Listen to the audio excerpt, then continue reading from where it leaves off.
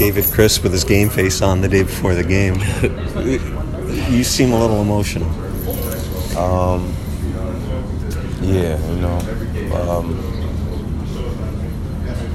it's been a long ride, and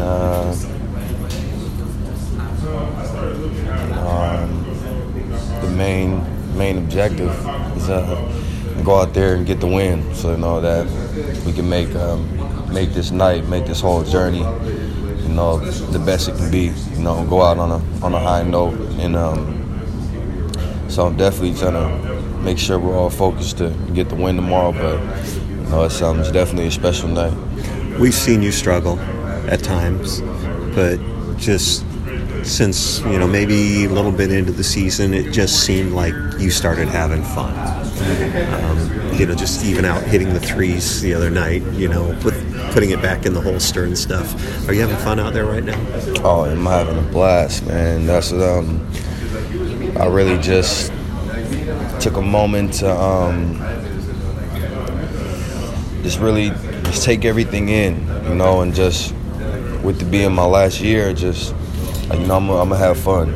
If anything, make sure I have fun playing the game I love with the great group of guys, from coaches to the players, staff, everybody, to the janitors here.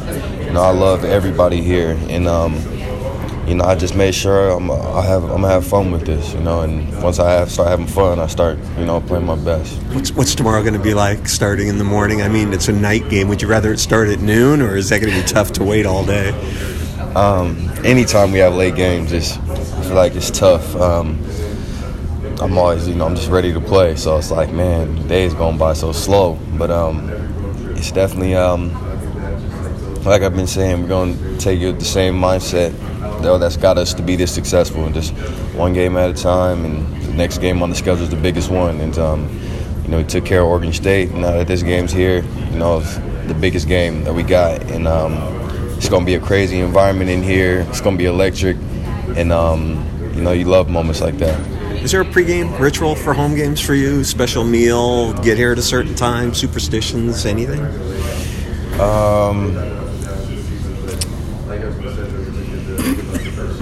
I don't really think I have too many superstitions. I used to be really superstitious. Like I used to shave my fingers, the little finger hairs on my fingers. Just weird stuff. But I don't have too many superstitious things. But I pray every day, and I pray before every game, so I'll do that. Talking to the other seniors about how Hop re-recruited everybody after. I was looking around a little bit. Dom said he looked briefly. It sounded like Hop convinced you pretty quickly based on my interactions with him. But I'm curious, what from your end, what do you remember about him approaching you and kind of getting you to stay? I put a lot of my belief and faith in God and everything. So my mom told me after Romar got fired just to be patient, pray about things, and wait and see what the next guy has to say, because you never know what God has in store for you.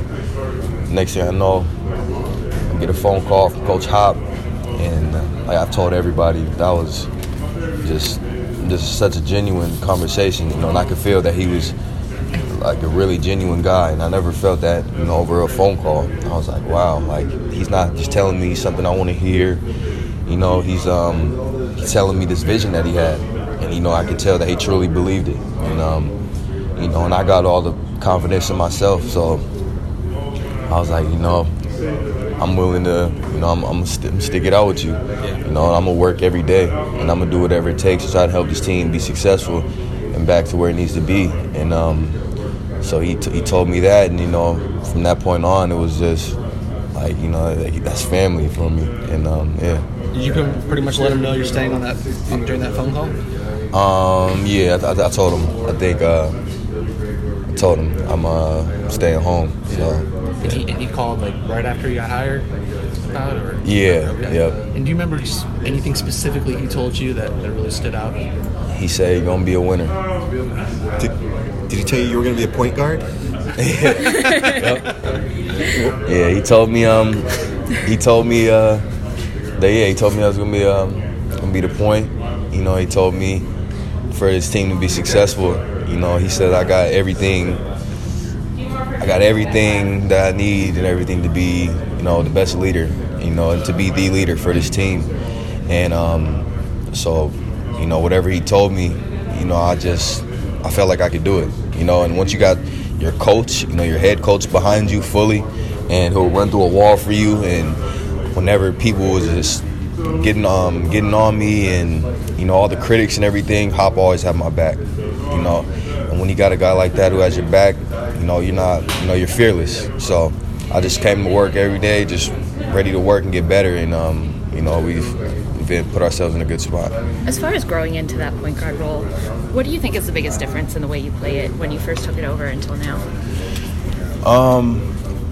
Definitely my mindset.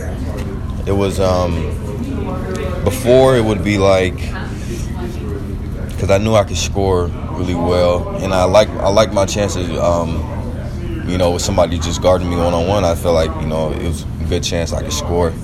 And so whenever I would get by my defender, whatever, most of the times I was thinking more like, okay, now I got separation, I got space, now I can get a shot off, or, you know, I can score right here. But now it's more like, you know, once I get past my defender, you know, I'm seeing everything open up. Because once you get by, you know, everything's open for you, and then you can really start seeing what the defense is going to do and to make your reads based off that. And so if another guy came and helped up off me, and boom, you know, I'll dump it off, kick it out, and then just understanding how to control the tempo, and just understanding how bad shots can, you know, be contagious, you know, and bad shots lead to runouts for the other team, give them easy points. And that was why we were so good in the Kansas game. We took great shots, and we got back to set up our defense. And whenever you do that, you know, you can put yourself at a good chance to win. Dom was saying right around that Kansas game is when you felt like you really turned into a point guard. Did you kind of feel that too? Definitely, for sure. You know, because it was in that game, I just wanted to do whatever we could to win. You know, I knew how big that was going to be, and I saw that I kept getting into the lanes, and they were all collapsing in on me, and I just kept finding guys, and then, you know, we're winning, so I'm like, I'm just keep doing that, and, you know, there's no better feeling than winning, especially games like that. You know, those are games you remember for the rest of your life. Those are games that, you know, people and fans don't remember for the rest of their lives. You know, they don't remember, oh, this cat, he had 40 in this game, or he had, you know, there's like that guy was on that team that won. Those guys went out there and upset those guys. So just really just seeing that and being happy with winning and just being the leader, I just really accepted it and tried to do the best I could from then on. You said you accepted it, but was there ever a time where you resisted it, or I don't want to do this, I can't do that, frustration? No, it was never really. It was never like a frustration of like I can't do this or that. It was more so just being frustrated, trying to balance win, because, you know, I like scoring, you know, and then you know, and then I like, you know, setting up, you know, a teammate or whatever, because that's, you know, it feels good, you know, to get your teammates feeling good, because they, you know, they'll do anything for you. You setting them up, so it was just tough finding the balance at first of, okay, well, when do I score? You know, when do I just set guys up? Like when do I do it? You know, and then I just let the game come to me. You know, just let the game come to me, and then once I did that, everything just became easy.